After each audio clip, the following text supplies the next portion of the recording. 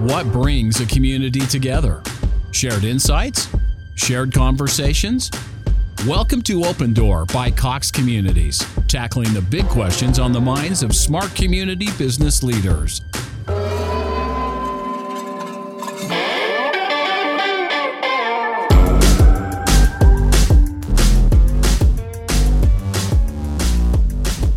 Welcome back to Open Door by Cox Communities, where we're providing information for you to consider when making decisions for your multifamily communities. Discover the latest trends and technologies that are making some multifamily business owners stand out. I'm your host, Bess Friedman, CEO of Brown Harris Stevens. Today, we're discussing the future of the internet and the ways in which next generation technologies will revolutionize the ways we live and work.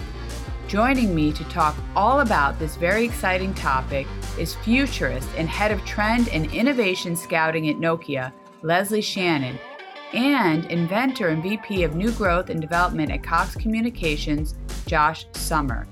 Together, they're going to help us better understand what the future holds in store for us, from the spatial internet to Web3 and everything in between.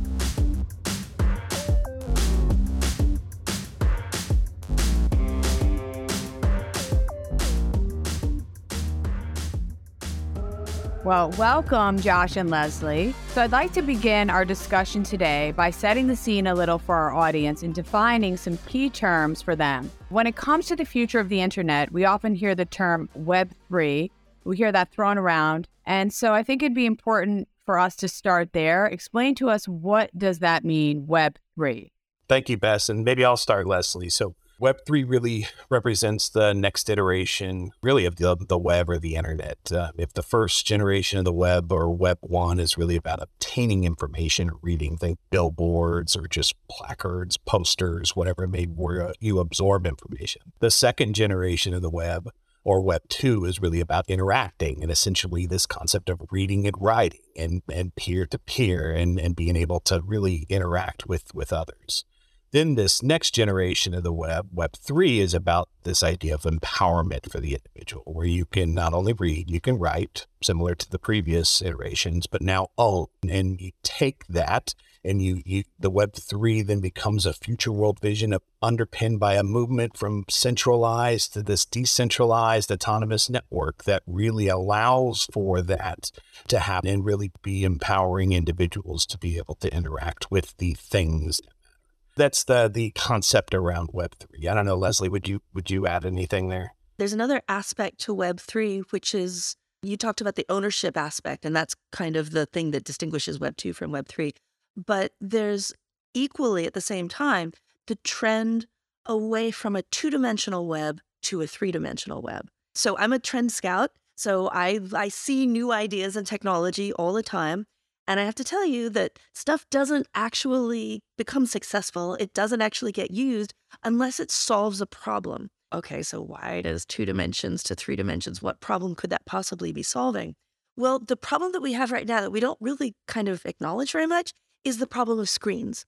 Right now, every time we want to interact with a computer, we have to look at a screen. We're doing it right now. We're looking at screens and looking at each other. Or we're doing the classic, everybody's sitting around the table in a restaurant and everybody looking down at their screen instead of looking at each other. Yeah. Right. And so there's social cost here. There's also physical cost. People die crossing the street because they were looking at their screen.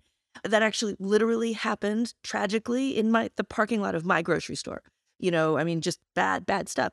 And so the idea of taking our computing and taking the digital elements of the internet and integrating them with the physical world and having us able to access that computing, not from looking at a screen, but by having some kind of a head-mounted device and having digital information integrated with us as our eyes return to looking at the actual world instead of looking at a screen all the time. That's kind of the longer promise of Web3, and that's actually what starts leading us into the concepts of the metaverse.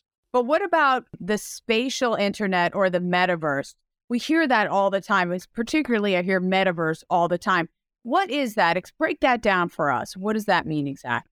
Web3, and Leslie, you teed it up perfectly, right? So if Web3 is about these set of principles and the way that we're going to interact differently, then the spatial internet and really the metaverse are just different ways to experience the web of the future, right? So the spatial internet is about this digitization of the physical. So experiences in the physical world will really create and utilize digital data and insights. So an example of like traffic management in a large city will be contextually aware and optimized for weather conditions and volumes of cars as you progress down the road. And pedestrian movement will have you then interact in a different way as you traverse all these thoroughfares around.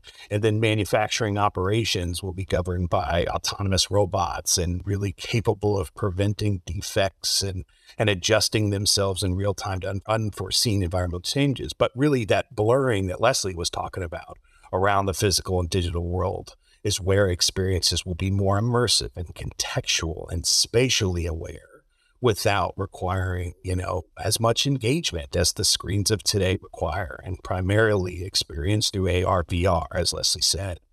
And then the metaverse is kind of the inverse of that. It's physicalizing now the digital world, right? Digital experiences will be even more immersive and lifelike. It's like enjoying the live sights and sounds and smells of visiting like a historic site like Beijing's Forbidden City halfway around the world, or attending a live World Cup final with 100 million of your best friends at an epic global party. It's really the way Cox has defined it is this metaverse is a network of virtual and immersive worlds, and it represents a convergence of both that physical and virtual environment where users are empowered to live, work, create, play, shop, interact, really anything with them, which I think is incredible. But there's a difference. There's very much a difference between those two concepts. And I think it's important. The digitizing the physical and then the physicalizing the digital, which are the two constructs that's being. Those two elements that you just named, they're actually they stand at opposite ends of a continuum. So at any point, like sliding between how much are you present in the physical world and how much is digital information present with you? If you go all the way to fully digital, then you're in kind of a virtual reality situation where everything is digital, and that's a fully immersive experience. But the slider can stop kind of at any point in between this digital and the physical. So how much digital information and stuff comes into your world? I personally think, now, I love virtual reality. I actually do all of my fitness in virtual reality. and so... You do really? You yes, do all your fitness that way? I do. And so I'm using virtual reality for at least an hour every single day. And so I use, there's an app that I love called VZ Fit, and there's a sensor that straps onto the pedal of my exercise bike here at home. And then they use Google Street Maps. So I'm riding my bike, and the bike is keyed to the VR headset, and I'm riding down the street of any place in the world. This morning, I was cycling through central Sweden, for example. That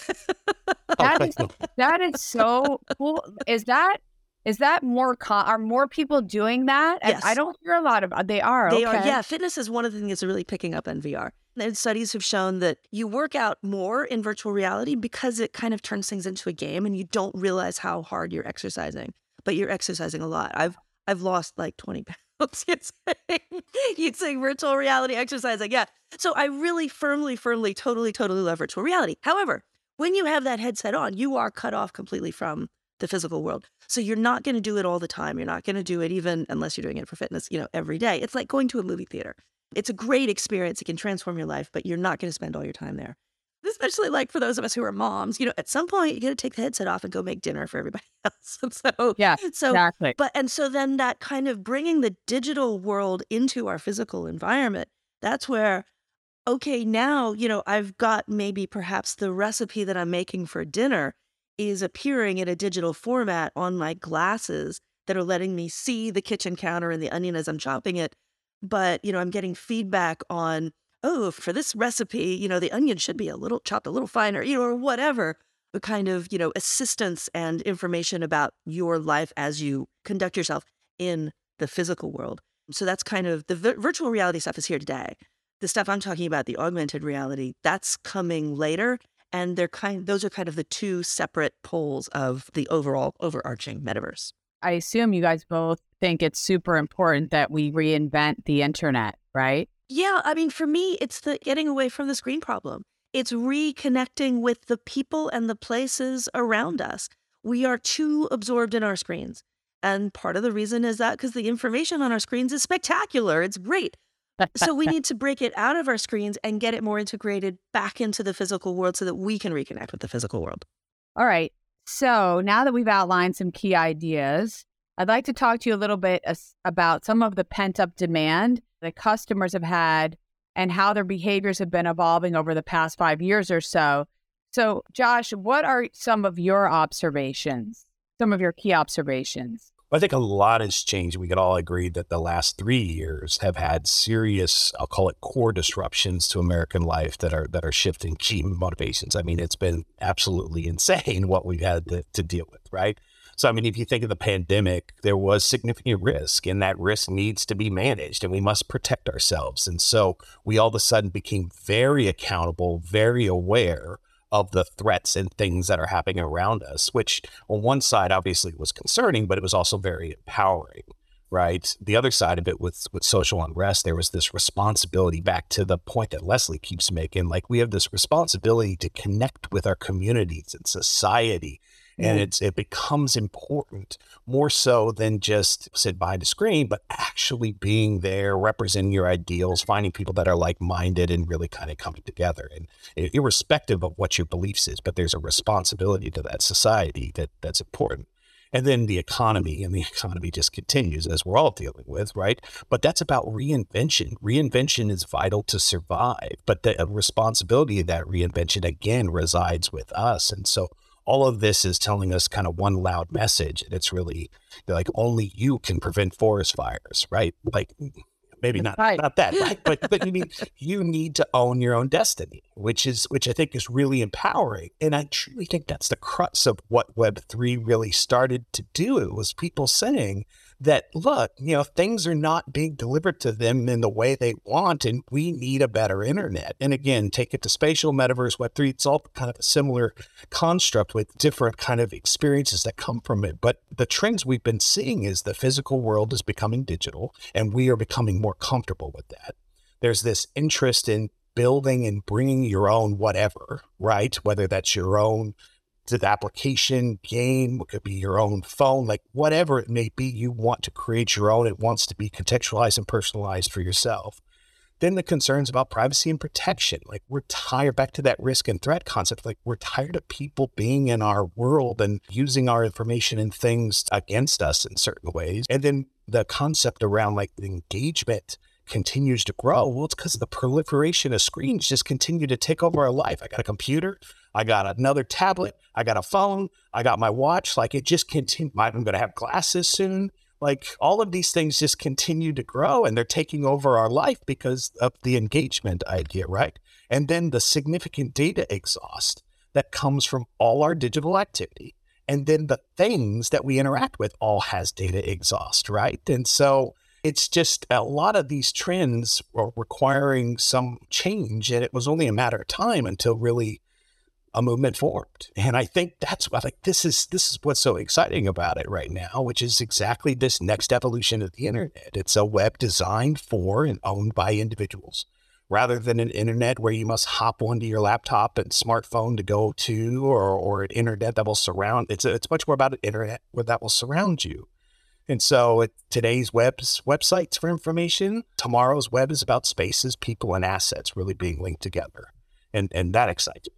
Leslie, when it comes to the metaverse or spatial internet, you have spoken and written about how they are all about the idea of presence and uniting a person with a location. Talk to us a little bit about this concept and what actual problems you think it can solve. Yeah, actually, Josh, just by mentioning like what went down with the whole COVID thing, that's a really significant driver here because a lot of us started working from home and have not gone back to the office. I'm actually one of those people. Like my company allows me to work 100% of the time from home now. And that's great, but it's actually really, I've been with the company forever, so I don't need any onboarding. But if I were a new employee, that would really stink because I would never, ever experience the corporate culture or feel that I was connected with my teammates. And so what we're seeing is some of these kind of metaverse spaces, and these are spaces, they're digital spaces. You do access them on a PC, and they're created for companies. And I want to give a big shout out to Ernst & Young here because they're doing this and they actually took me through their space. And that made me, it kind of blew my mind and I realized, the potential here. So for example, the Ernst & Young Metaverse team, they have a corporate metaverse. It's their private metaverse. And every day at the beginning of the day, they all meet in that metaverse space, which is just a screen on their laptop. And they all have an avatar. And if they want to, they can turn on their video camera and have their actual head video replacing the head of the avatar. But they just have a quick stand-up meeting and, everybody goes around and says what they're working on that day. And then they all have desks in that avatar space. And so they walk their little avatar over to their desk. And so they're each standing at their desk. And then it's hooked into their calendars. So then they go and just do the rest of their normal work on their PC and just leave that metaverse window open. Then what happens is if, say, Josh and I are in the same team, and during the day, I've got a question I want to ask Josh. Instead of sending him an email or sending him a direct message or something, I would cut over to the metaverse window and I would look and I would see if his avatar is visible at his desk. And if it is, that means he's not in a meeting. And so then I could walk my avatar over to his and say, hey, Josh, did you know about the thing? Blah, blah, blah.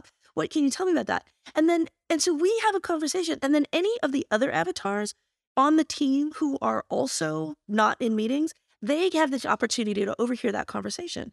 So what it's doing is it's actually recreating the office experience for remote teams. And it's the kind of thing where there's so much in the metaverse where it sounds kind of weird until you actually experience it.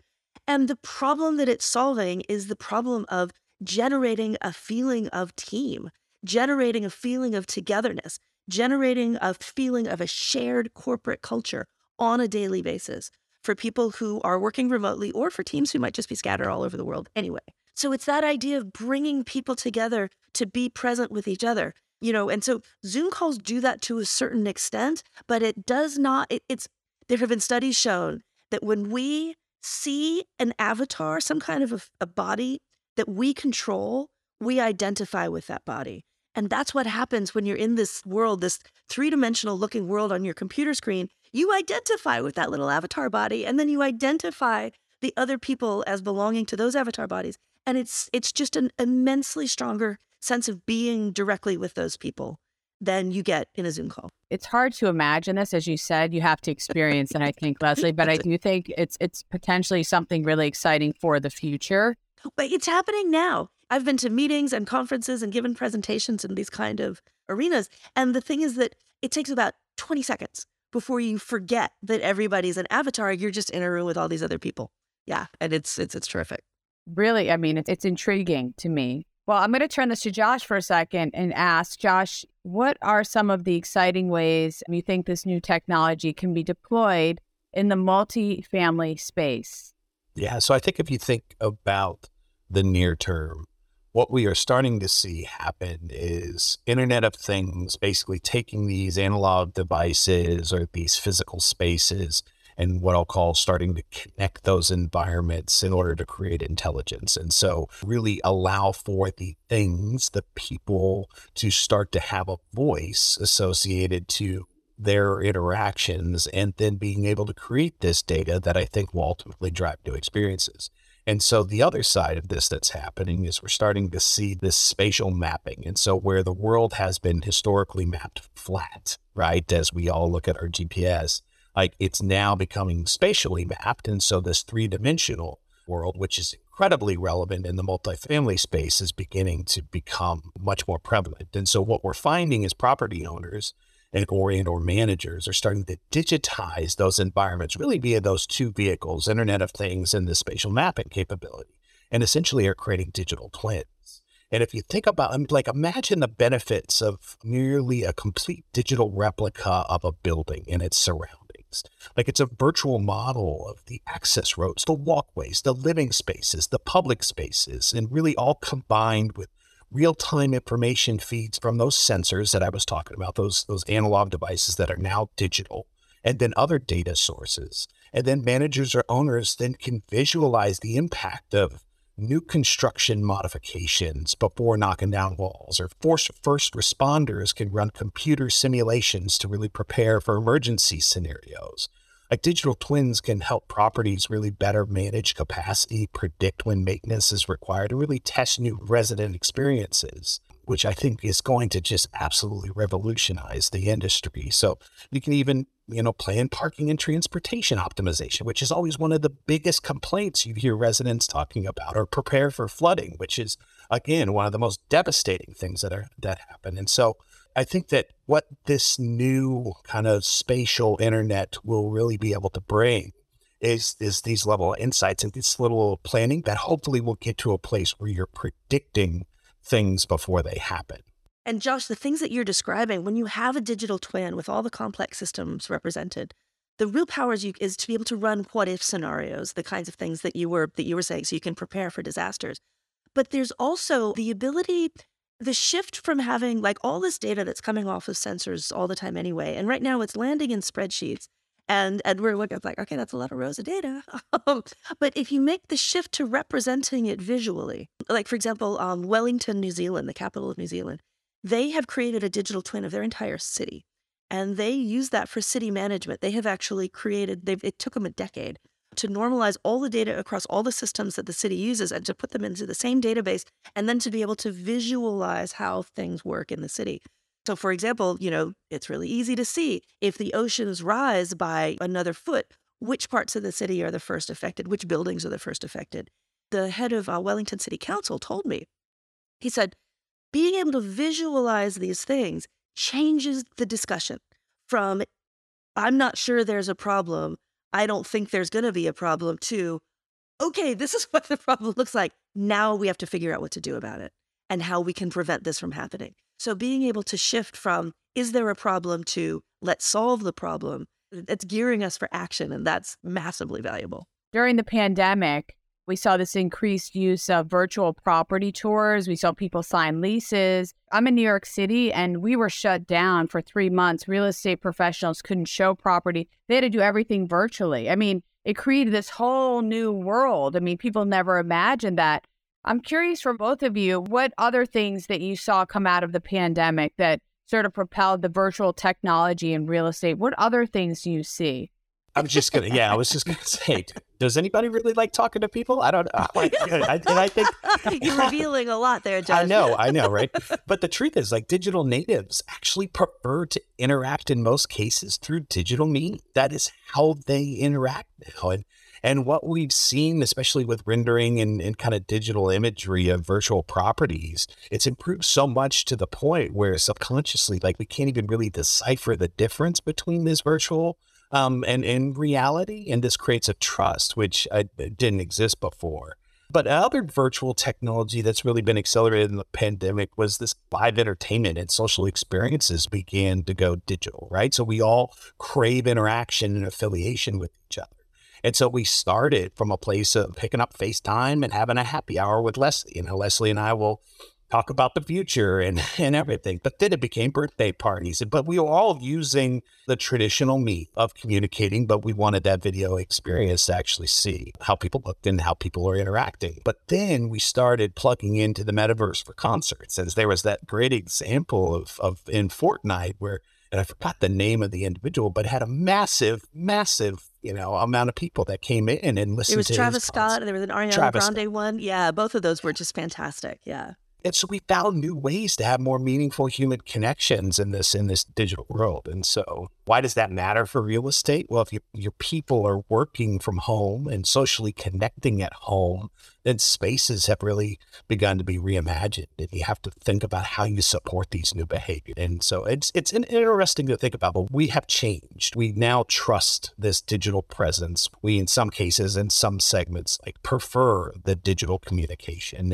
And we have to be inclusive of really all of that. Would you say that there's new rules for real estate in the digital world? First, before we get to rules, I'm just excited by the fact that we don't need the law of physics in the digital world. Like, right? I know. That's so magnificent. It's exciting. It's like, I want to live on a cloud where there's like no gravity and my ceiling is water, and why not, right? Like, it sounds incredible. But I mean, like, a little tongue in cheek, but in regards to rules, like, I'm excited about the ability to have freedom. Right? Freedom to design, construct, live the way we want without permitting HOAs, building policies, like just this idea of freedom, I think is going to be a clear rule that will be in place that I think will allow us flexibility to experience things in whole new ways. Yeah. And Leslie, why don't if you want to add anything to that? At Nokia, we provide connectivity. And so one of the things that we saw a huge shift towards was better connectivity in residential areas where people needed to have good access for their home and their school. So that provision of fiber, that really picked up. But for tools for people serving the real estate industry, that really developed with COVID too, because what we really saw happening was in a lot of cases, the people who were the experts, they tended to be older and did not want to put themselves at risk by going out into the world. And so we really saw a rise of enterprise level augmented reality glasses. And this started with COVID and it's just taken off. It's just going gangbusters, this particular area, where I'm going to a building to repair the elevator, say, but I'm pretty junior. I'm kind of young and I've got a really strong immune system. So that's why they're sending me out there. And I got the old guy who really knows everything. He's back at headquarters or perhaps at his own home. And so I go and I see the problem and I'm like, oh, I don't know what to do with this because I'm junior. And so what I can do is I can turn on my glasses and my glasses have forward-facing cameras. And then that hooks into the expert and the expert sitting at home can see what I'm seeing. And then he can tell me, and in some cases even indicate by drawing on his screen, and then I see the graphics pointing me towards where I need to go do something and then telling me what I need to do. So this expert seeing what I'm seeing in real time and communicating with me. And that meant actually, so that was kind of the beginning, keeping the expert safe and keeping it at home. But then once that actually developed, then being able to have one expert serve many junior people at the same time. It's like, oh, look, that's a more efficient use of our expert's time.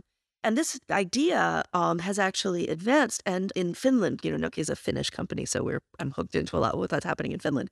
There's a government agency there called VTT, and they are specifically tasked with looking at technological ways to help people, like to help the populace of Finland. And one of the concepts that they've been coming up with is the concept of using augmented reality to help people be super janitors.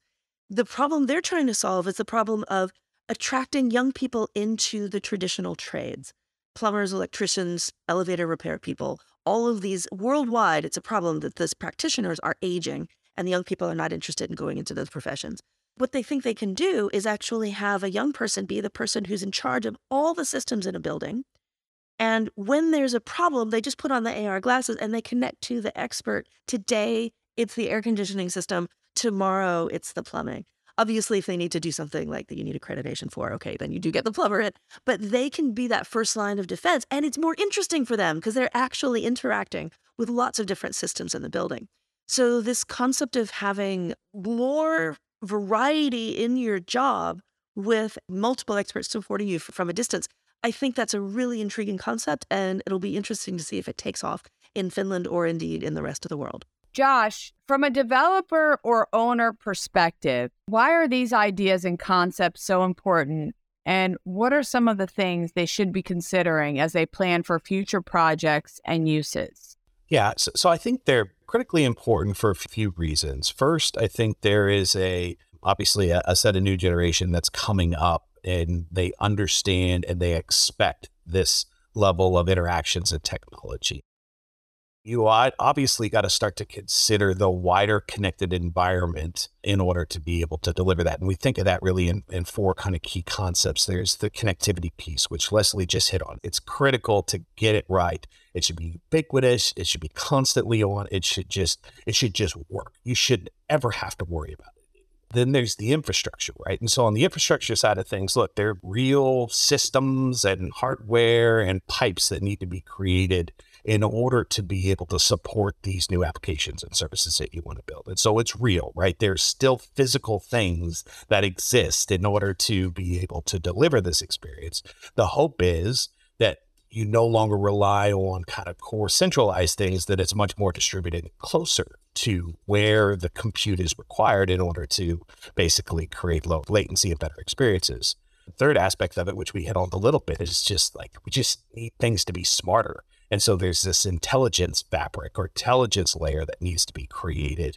And ultimately, that is what's going to drive a lot of the insights, a lot of the personalization and contextualizing back to the spatial mapping. That is going to drive essentially what is the fourth layer, which is all those applications and experience. experiences, which is the real things that are going to matter to your actual residents or anybody that comes in and experiences what you have.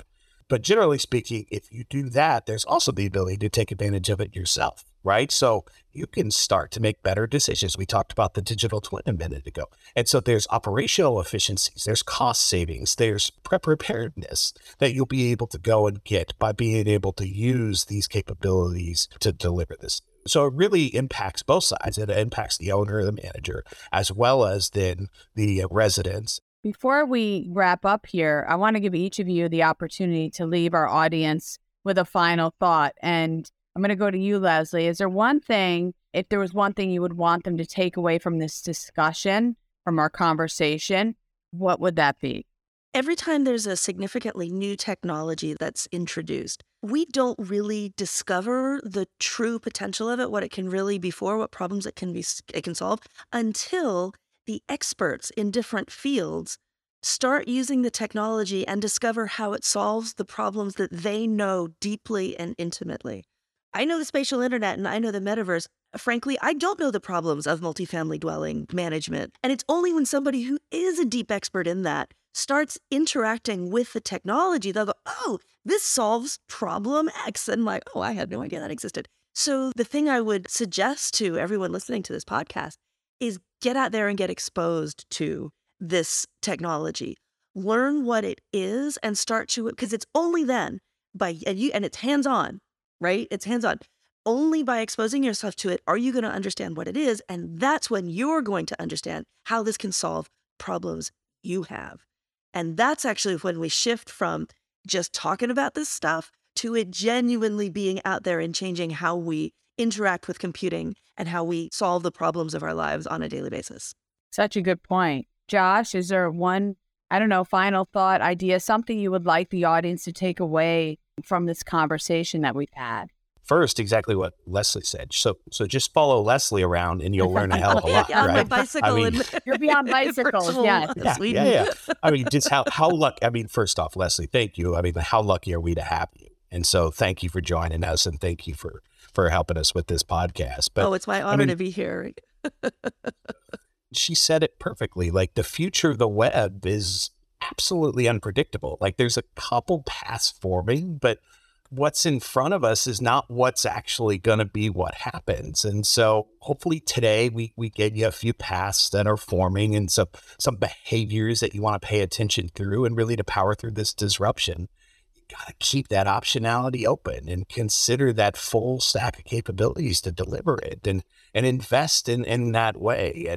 And as Leslie has said, just go experience the world, scrape your knees, and ultimately learn alongside with everybody else. So I think that's the key takeaway here is, we gave you a bunch of ideas, but the reality is we can not predict what will happen. We just can see what's in front of us, and then we do the best to extrapolate from that. And so keep your options open and invest in a balanced way, I think is the way people will be successful for the future. And all of these things will ultimately impact the experiences we all get to enjoy. That's wisdom and great advice, Josh. Thank you so much. Well, thank you to both of you, to Josh and Leslie, for this discussion today, for educating so many of us on these things that we're always questioning ourselves and we don't understand what it means. And I think you've helped a lot. So thank you both.